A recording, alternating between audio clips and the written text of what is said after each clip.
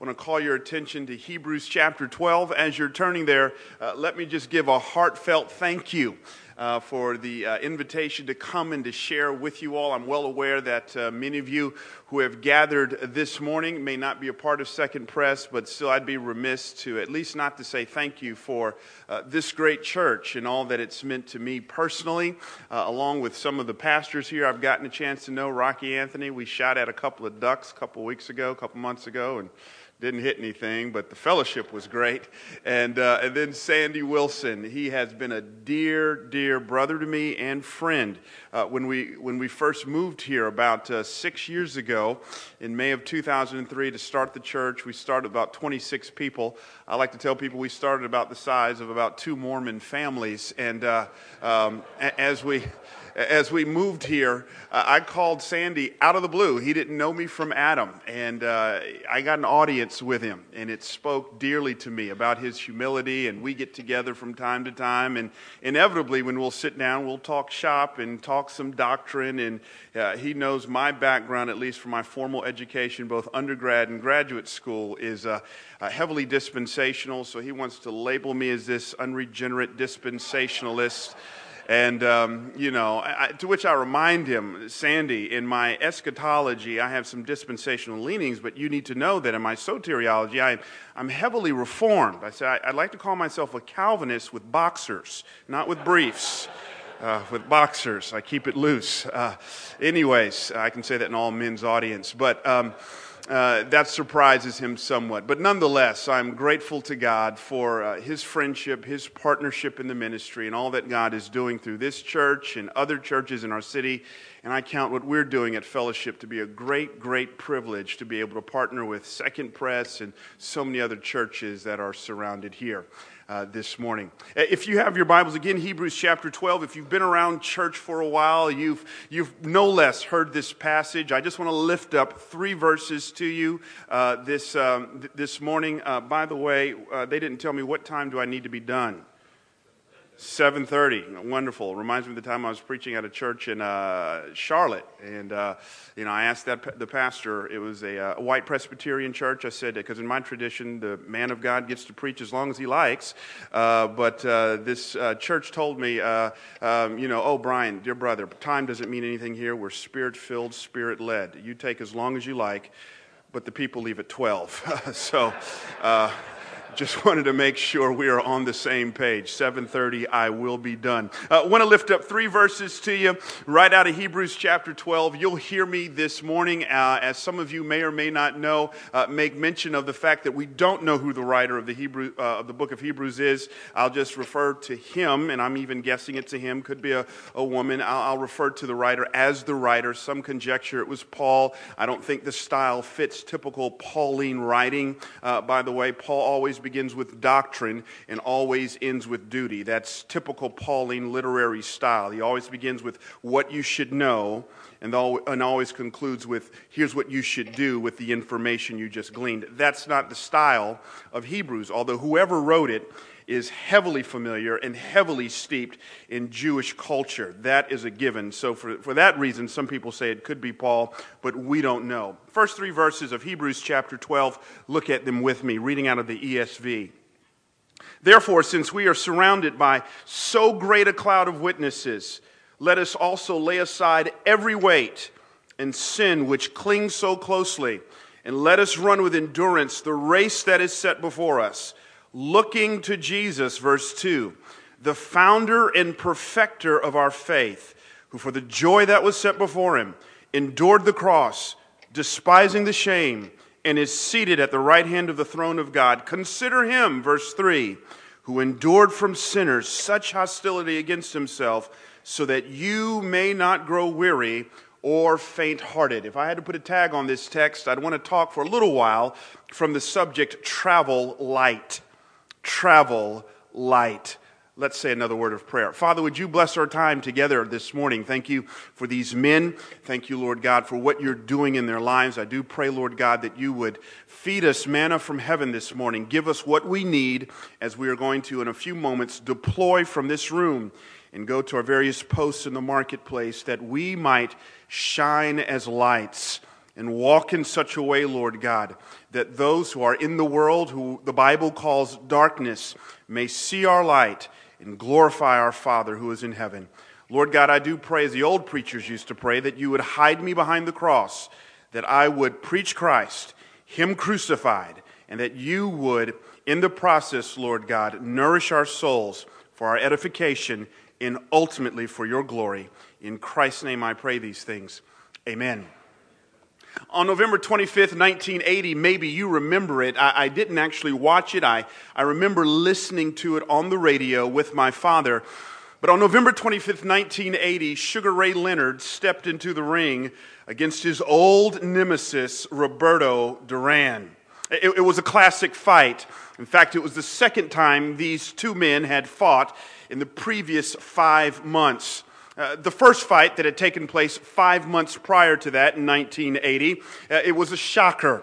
Everybody just knew that Sugar Ray Leonard would make quick work of Roberto Duran, but in the pre-fight stuff, it got really nasty, really personal right before that first fight, and Sugar Ray Leonard walked into the ring in that first fight, and he decided, I'm not going to do any dancing, I'm not going to use my quickness, I'm going to get into a hand-to-hand combat with this guy, I'm going to get into a street fight with him, it's going to be mano a mano, it's going to be a brawl, and that played right into Roberto Duran's hands, and this man that they called Fists of Stone, in that first fight, shocked the world by knocking out or defeating Sugar Ray Leonard. Now 5 months later, here they are, November 25th, 1980, and Sugar Ray Leonard says, change of game plan.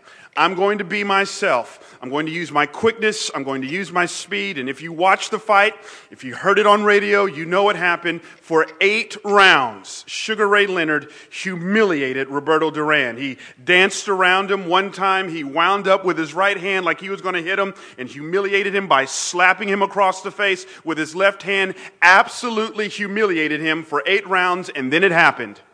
With 16 seconds left to go, in the 8th round, Roberto Duran did the unthinkable. He turned and looked at the referee and uttered these 2 words, no mas. No mas. That's Spanish for no more. I quit. I'm done. To the shock and awe of the world, this man, who is known as Fists of Stone, simply quit. Afterwards, they shoved the microphone into Sugar Ray Leonard's face, and he said these words, to make a man quit, to make a Roberto Duran quit, was better than knocking him out. No mas. No mas. I'm done. Those words, no mas, you can almost hear them reverberating from the pages of the book of Hebrews. When the writer sits down, he's writing to a group of Jewish Christians. They're Jewish by birth, formerly Jewish by religious practice, but now they've made the choice recently to follow Christ. They are Jewish sociologically, but Christian spiritually. And now he's writing to a group of people, listen now, who are on the verge of saying no mas. Hebrews chapter 10 tells us why they want to quit following Christ. In Hebrews chapter 10, it tells us that since following Jesus Christ, some of these people had their property confiscated. Others of them were beaten to within an inch of their life. Others of them were carted off to jail. And now here you have, listen now, some Jewish Christians who are saying, you know what, I'm doing the math here. Since following Jesus, my life on many levels has not gotten better. Since following Jesus, these Jewish Christians are saying, on many levels, my life has gotten worse. And because of that, they're saying, I should quit this Jesus thing while I'm behind. I should stop following Jesus because the old way did not bring me nearly the amount of headaches that I'm now experiencing since following Jesus. If I can just stop right here, maybe that's some of you this morning. Maybe some of you, if you were to really tell the truth within the depths of your spirit, maybe you could say, just like the Hebrew Christians, you know, since following Jesus, my life on some levels has not gotten better. If we're going to really tell the truth, some of you could say, since following Jesus, I've gotten pink slips. Since following Jesus, my stock market portfolio has crashed. Since following Jesus, I've gotten divorced. Since following Jesus, my kids have gone off the deep end. Since following Jesus, my car has broken. Since following Jesus. The truth of the matter is, friends, as my grandfather used to say, we don't live in heaven and board down here. And some of you may be saying right now, I'm doing the math here.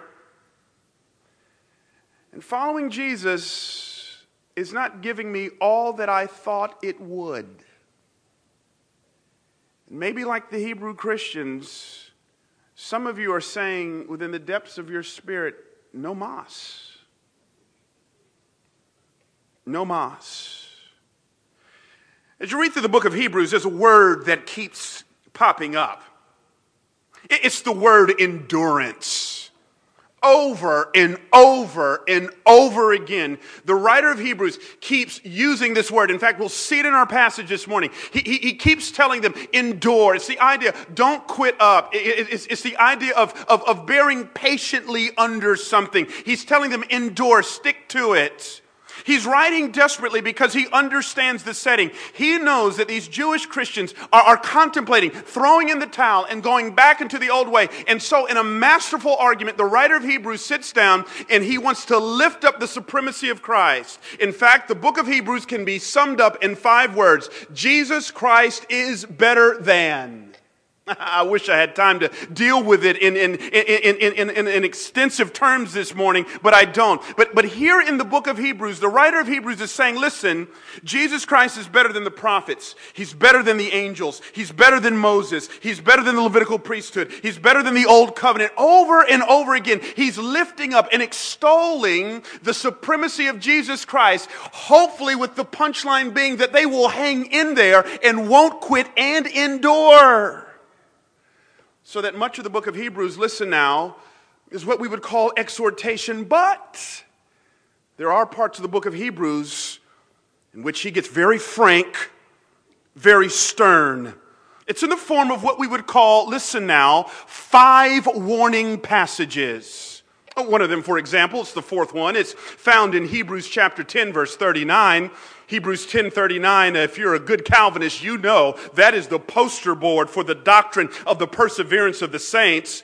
He says, we are not of those who shrink back to destruction, but of those who have faith to the preserving of the soul. Translation, and this will make some of us uncomfortable, he's saying, if you quit on Jesus now, this reveals that you were never genuinely saved.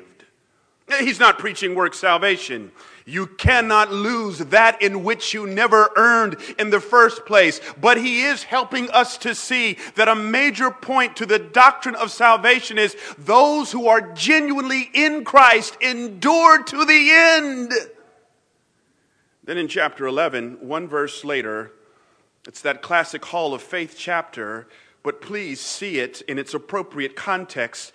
He calls on people like Abraham and Sarah and Moses and so on and so forth. Not just to say, look at them, but he calls on these great men and women of faith in such a way to say, look at them. They endured. They went through incredible stuff like Red Seas and infertility and floods, and yet they endured to the end. Look at them. Let them inspire you to hang in there. But then he says, towards the close of chapter 11, because he doesn't want them to leave thinking that following Jesus means I get everything I pray for. He says there were some people who were incredibly godly who did not receive what they were believing God for in this life. Will you look at verse 36 of chapter 11 with me? He writes, others suffered mocking and flogging, and even chains and imprisonment. They were stoned. They were sawn in two. They were killed with the sword. They went about in skins of sheep and goats, destitute, afflicted, mistreated. Listen, of whom the world was not worthy. wandering about in deserts and mountains and in dens and caves of the earth. And all these, though commended through their faith, did not receive what was promised. Then the punchline. Since God had provided something better for us, that apart from us, they should not be made perfect. We love the first half of chapter 11. We love hearing about how Moses was in front of the Red Sea, and we love hearing about Abraham and Sarah. But he says, listen, there's another group of people. The Red Seas didn't open for them. There's another group of people. They weren't delivered in the fiery furnace. And yet he says their faith was victorious, even though they did not receive in their lifetime what was promised, because something better was promised for us. So at this moment, I'm reminded of my great-great-grandfather, Peter. Peter was a slave. He worked the plantations in Asheville, North Carolina. According to family tradition, Peter was a godly man who loved Jesus. According to family tradition, Peter was a praying man who used to rock back and forth and pray for his family for generations, it said. I have to believe in my heart of hearts that one of Peter's prayers was that he would experience in his lifetime the full rights and privileges of humanity, that he would be emancipated, that he would experience freedom, that he could stay in any hotel he wanted to, vote however he wanted to. But Peter died and went to his grave, never experiencing in his lifetime what he was praying for. Just the other week, I'm at the Marriott Marquis Hotel in Atlanta. And as I walk into this beautiful hotel, I'm struck with the thought, my great-great-grandfather could never have stayed there. And I have a vision of Peter peering over the balcony of heaven with tears streaming down his face, looking at his great-great-grandson walking into this hotel, pastoring a body of primarily white people in Memphis, Tennessee. I am the fulfillment of my great-great-grandfather's prayers. And this is humbling. And I think the application is this. Whenever God blesses you in this life, whatever form that blessing takes place, don't get so arrogant. It could be that you are experiencing the blessings that your great-great-grandparents prayed for and never experienced in their lifetime. But Hebrews 11 also strikes a fatal blow into prosperity theology. Hear it. Prosperity theology says, believe more, pray more, have enough faith, and you will get in this lifetime, if you just simply do right, pray right, live right, you will experience, if you have no sin, what you're believing God for. Hebrews 11 says, He says, there's a group of people whom the world was not worthy, who did not experience what they were believing God for.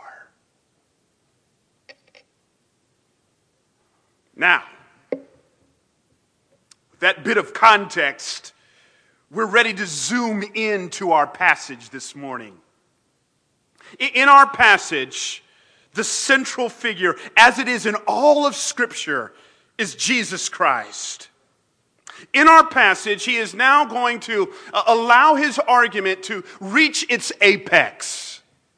He's writing to this group of believers, and he's begging them, don't throw in the towel. I know the economy is tough. I know things at home are difficult. I know the problems and the pressures and the headaches that awake you in about 35 minutes. I know all of that. But he says, I want to redirect your attention to Jesus. He says three things to us this morning. I want to lift them up. There are three essentials that when we find ourselves hemmed in by life, when we find ourselves wondering, man, I was planning on retiring in about 18 months.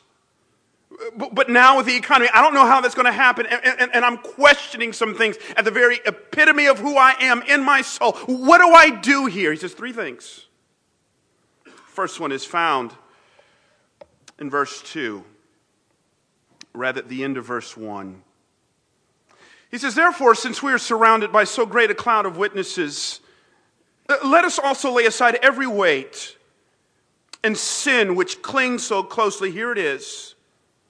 Let us run with endurance the race that is set before us. I don't know if you underline in your Bible, you may want to underline the phrase, let us run.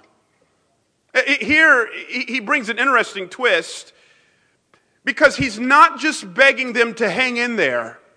He says, run. The Greek word for run, you all know this. You sit under one of the best Bible teachers in our country, Sandy Wilson. You all know that the New Testament is written in Greek. The Greek word for run is the Greek word treko. And the idea of treko is far much more than the physical repetitious movement of one's feet. It really speaks to the essence, to the heart of the runner. The idea of run literally means to give your all. Paul would use this same word, treko, in 1 Corinthians 9:24 when he would say, do you not know that those who run in a race all run, but only one receives the prize? Run, there it is again, in such a way that you may win. He's begging them, don't just hang in there. Don't just become a cultural Christian. Don't just settle for Sunday mornings and Thursday mornings and a few things in between. No. Run. First thing he's begging us for is that we would run with passion. That we would run with passion. I'm a Rocky Balboa fan. I depart after Rocky 4. Rockies 5 and 6 are a bit ridiculous to me, especially this last one. It's so obvious he's on HGH. But anyways, it's a little bit ridiculous, far-fetched. I enjoy the first 4. Rocky 2, I'm guessing some of you in this room have probably seen it. You know, Rocky 2, right on the heels of Rocky 1. At the end of Rocky 1, Rocky defies the world by taking Apollo Creed the distance. And this little bum from the streets of Philadelphia is immediately cast into the public spotlight. And that's how Rocky 2 opens up. And he's doing commercial shoots and a bit of modeling and trying his hand of acting. And then all of a sudden the bottom falls out. He loses some endorsements, and at the same time, worst of all, his beloved wife, Adrian, who's pregnant with their son, in the middle of labor, slips into a coma. And here's a guy who had just signed on for a rematch, a second shot at glory to do battle with his nemesis, Apollo Creed. And yet his wife is in a coma and he's just going through the motions. He's training because he's supposed to be training. And Mick, his trainer, is so frustrated with him, but his heart's not really in it. But duty calls him and he feels like he's got to kind of stoically go through this. And then all of a sudden, through a miraculous set of circumstances, Adrian comes to. She's out of a coma. And if you seen it, you remember the scene. It's kind of the climax of the movie. Here's Rocky and Mickey and Adrian. Adrian's holding their new son. And in the midst of all this, Adrian says, there's one thing I want you to do. And he leans in. He says, what? And she says, win. And the music starts, win. And the hair on the back of your neck stands up and she says, win. And Mickey says, what are we waiting for? And he goes into training, and now it's a totally different thing. Now you don't see a Rocky who's going through the motions. You see a man who has passion. It's what the Greeks called pathos. That's the idea here. Don't just go through the motions. Run. Run. If I can tell you something, friends, the greatest threat to we Southern Christians who live in the buckle of the Bible Belt is a cultural, heartless, cold, regimented Christianity. Author of Hebrews says, I want you to endure But more than that, I want you to run. Have a sense of passion. Secondly, we are to not only run after Jesus with a sense of passion, but we're to run after him with a sense of obsession. He says, let us run, into verse 1, with endurance, the race that is set before us. And here it is, verse 2, looking to Jesus, the founder and perfecter of our faith, who for the joy that was set before him endured the cross, despising the shame, and is seated at the right hand of the throne of God. Consider him who endured from sinners such hostility against himself, so that you may not grow weary or faint-hearted. Underline the word looking. Here, obviously, the author is using the metaphor of the race to depict his principles, his points. He says, quite frankly, that the Greek runner, by way of implication, whenever he would run, he would make sure that his focus, his gaze was directed in one place. In fact, the idea of the word looking has both a negative and a positive dimension. One dimension is negative. The idea of looking is that I must look away from other things. Anyone who runs, who sprints especially, they understand they cannot run their fastest time while their head is pointed to their competition. They cannot run their fastest time while they're looking up into the stands to see who's looking at them. No, they must look away. They cannot run with a sense of distraction. Fellow Christ followers, are you distracted by the world? Are you distracted by possessions? Are you distracted by people? Are you distracted by the things, the fleeting things of this world? When he says looking, it is the idea of looking away. But not only is there a negative aspect, looking away, but there is a positive aspect. The Greek runner, when he would run, he would be fixed and focused on the finish line. He had one goal in mind, and that goal had his attention, had his gaze, and it fixed everything about his attention forward. Our gaze is not on a piece of tape, verse 2 tells us. Our gaze is to be set on Jesus. For he says, looking to Jesus, the founder and perfecter of our faith. Why are we to look to him? The writer of Hebrews says, because he is the founder and perfecter of our faith. How did he become the founder and perfecter of our faith? Because he went to the cross.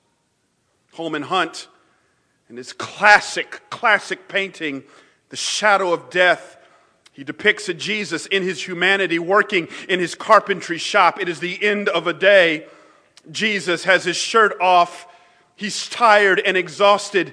And looming over the carpentry shop is a shadow in the shape of a cross that hovers over Jesus.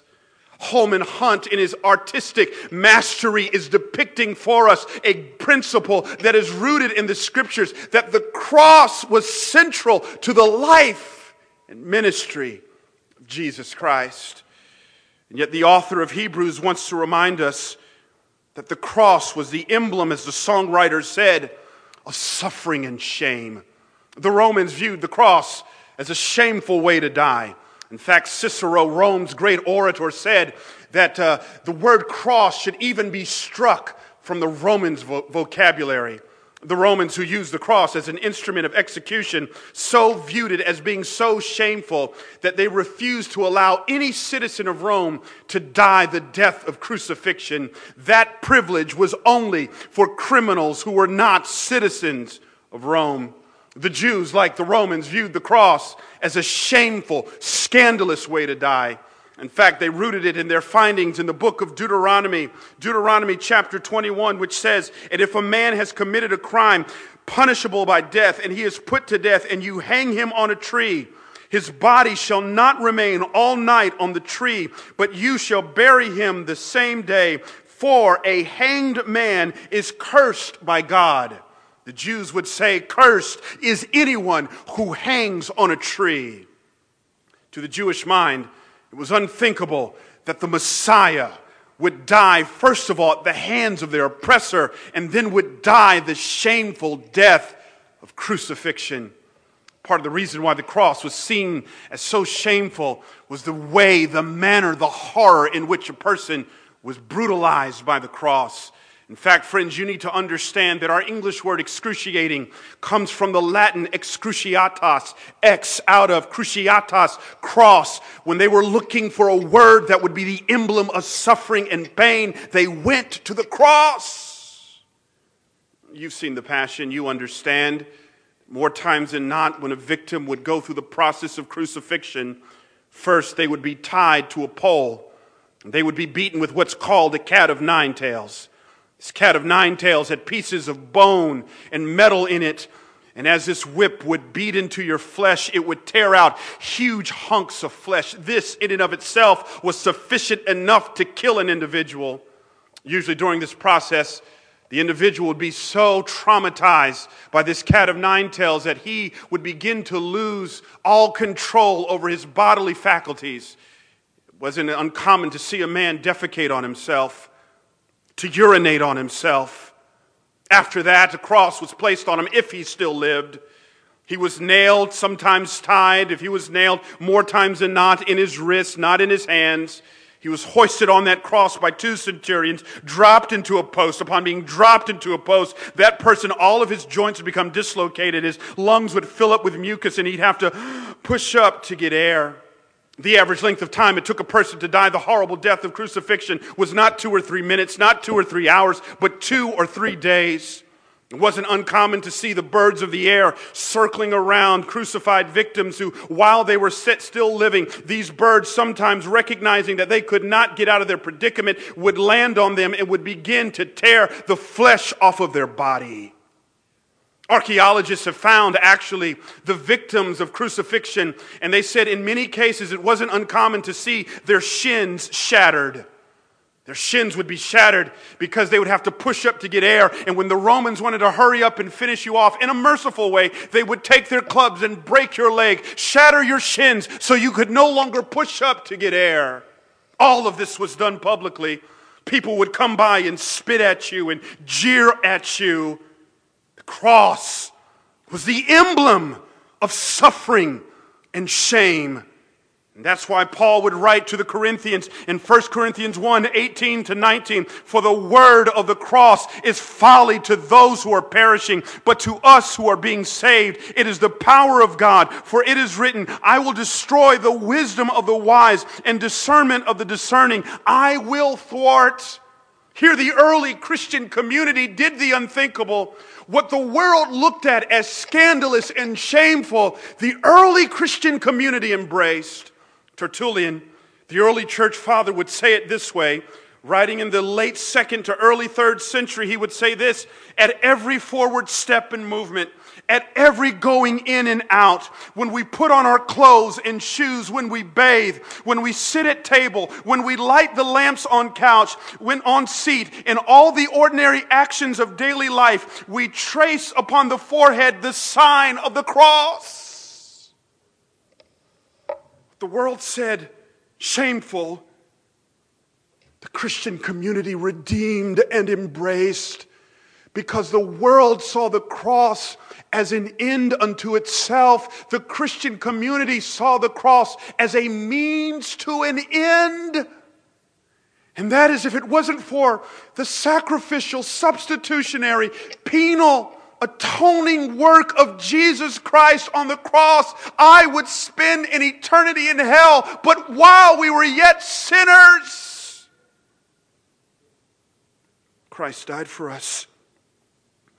Christ's follower never becomes so cute and sophisticated in your theology. Never become so cute and sophisticated and mature in your faith that you get over the bloody, scandalous, shameful death of Jesus Christ on the cross. He died in our place for our sins. Christ says, I know nothing else.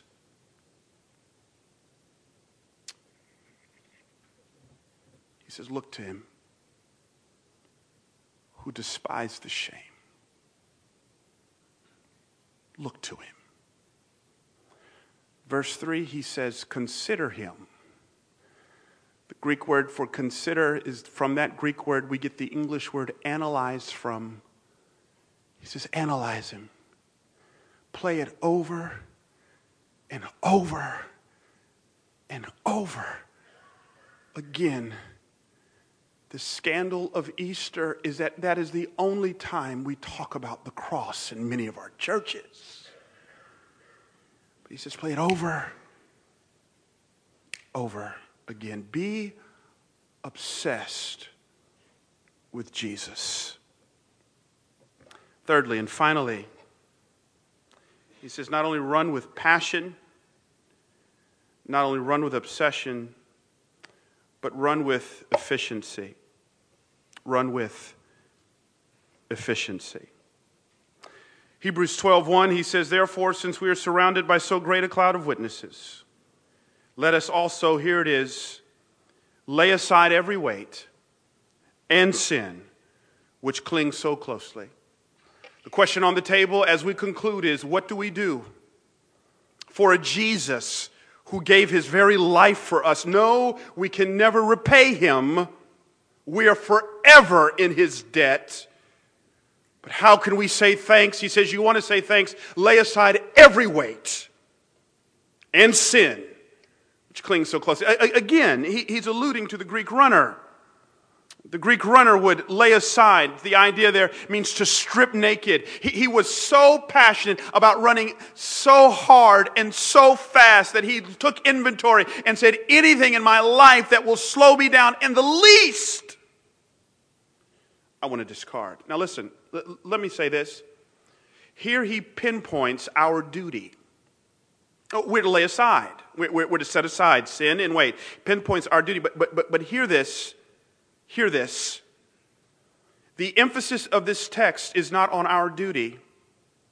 The emphasis of this text is on what Christ has done for us. He has gone to the cross, and we're to desire him by running passionately after him, looking after him. Listen, when we put duty before desire, that's legalism. When we think that if we do certain things, if I now lay aside sin, if I now lay aside weight, he then will look at me as being acceptable. That's legalism. That's self-righteousness. Duty never trumps desire. Desire must come first. And that is why you cannot fabricate desire. That is why salvation is a work of the Spirit of God through the act of regeneration, who not only makes me alive to Jesus, but imparts on my account not just righteousness, but a new set of what Jonathan Edwards called affections. And you cannot fabricate affection. And be careful. It doesn't mean that I wake up every morning singing a hymn and diving into my word. But it does mean he has taken out the old operating system and has given me a new hard drive, a new operating system that craves Jesus. And all that I do must flow from a preeminent passion for Jesus. Duty must flow from desire. But there is a place for duty. Self-righteousness, legalism says do, don't, and I am accepted. You've got a new generation of Christians, and I deal with them in our church. There's this new postmodern crowd who have swung the pendulum from religiosity to now rebellion, in which they view everything in the junk drawer of grace. And the only hymn my people know is Jesus paid it all. And they cannot even tell you the next part. It's paid. It's covered. And so now, because of the gross misunderstanding of grace among the younger postmodern generation, what we have said is that grace is not a stimulus to holiness. It is a stimulus for me to be crude and crass and live any kind of way that I want. They must remember Romans 6:1, shall we continue in sin that grace may abound? No! Grace is given to us, not to say it's paid and I can live any kind of way, because even in verse 14 of Hebrews 12, he says, strive for holiness without which no one will see the Lord. But there's the religious, there's the rebellious, but there's a third way. It's the way of the redeemed. The way of the redeemed understand that any modicum, any measure of righteousness that I have, even on a good day, even in a good season, is still in the words of Isaiah, reiterated by Paul, as filthy rags. That all that I have comes from Him and His work on the cross. And yet I now view that, the redeemed say, as a stimulus to holiness. And now I must do certain things that flow out of His finished work. He says, lay aside sin and wait. Let me just close with this. Lay aside sin. We get that. He's saying be vigilant. Be vicious. Do not tolerate any known areas of sin in your life. Make them a matter of spirit-filled confession and repentance. We get that. Here's the problem. He doesn't just say lay aside sin. He also says, lay aside every weight. It's the only time in the New Testament the term weight is used. The idea here is anything that slows me down. Listen, sin is black and white. It's right and wrong. We get that. Weight is gray. What might be a weight for me may not be a weight for you. It's kind of what Paul said in 1 Corinthians 6. All things are lawful for me, but now not all things are permissible. There's certain things that you can do maybe that I can do and vice versa. Maybe for some of us a weight is secular music. It's not that all secular music is wrong. I should hope not. I love Coltrane. It's not that all of that is wrong. But for some of us, it's a weight. It slows us down. For some of us, maybe it's cable in our homes. It slows us down. For some of us, maybe it's television. It's a weight. It slows us down. For some of us, maybe it's the way that we spend our money on certain things that we enjoy. It's a weight. It slows us down. Listen, I find that most Christians will deal with the issue of sin and will at least contemplate and question it, but most Christians don't even contemplate the issue of weight. What we want to know is, can I do it? And I love what Tom Nelson says. Most Christians would rather have a rule than to think. What's your weight? It's if you pushed it, it's right, but it's wrong for you. What's your weight? What slows you down? For those of us who travel a lot, we understand that because of the tough economical times that we are, there have been some pretty serious, in my mind, at times ridiculous travel restrictions that have been introduced, especially in the airline industry. I watched one lady pay $5 for a pillow on one airline. We've seen some of that. I was checking into Memphis Airport maybe about a year ago. I was headed off somewhere, and as I'm checking in, I'm watching a pretty heated conversation between a man and a woman behind the counter. He's placed his item on the scale, and the woman responds by saying, "Sir, your item is overweight. You've got too much stuff, and because it's overweight, we're going to have to charge you upwards of $50. He found that to be ludicrous, and on principle, he says he will not pay it. It's not that I even have the money. I'm not going to pay $50. She says, well, sir, you cannot continue on in your journey unless you rectify this situation. Either you pay the fine or you get rid of some of the stuff that's in your suitcase.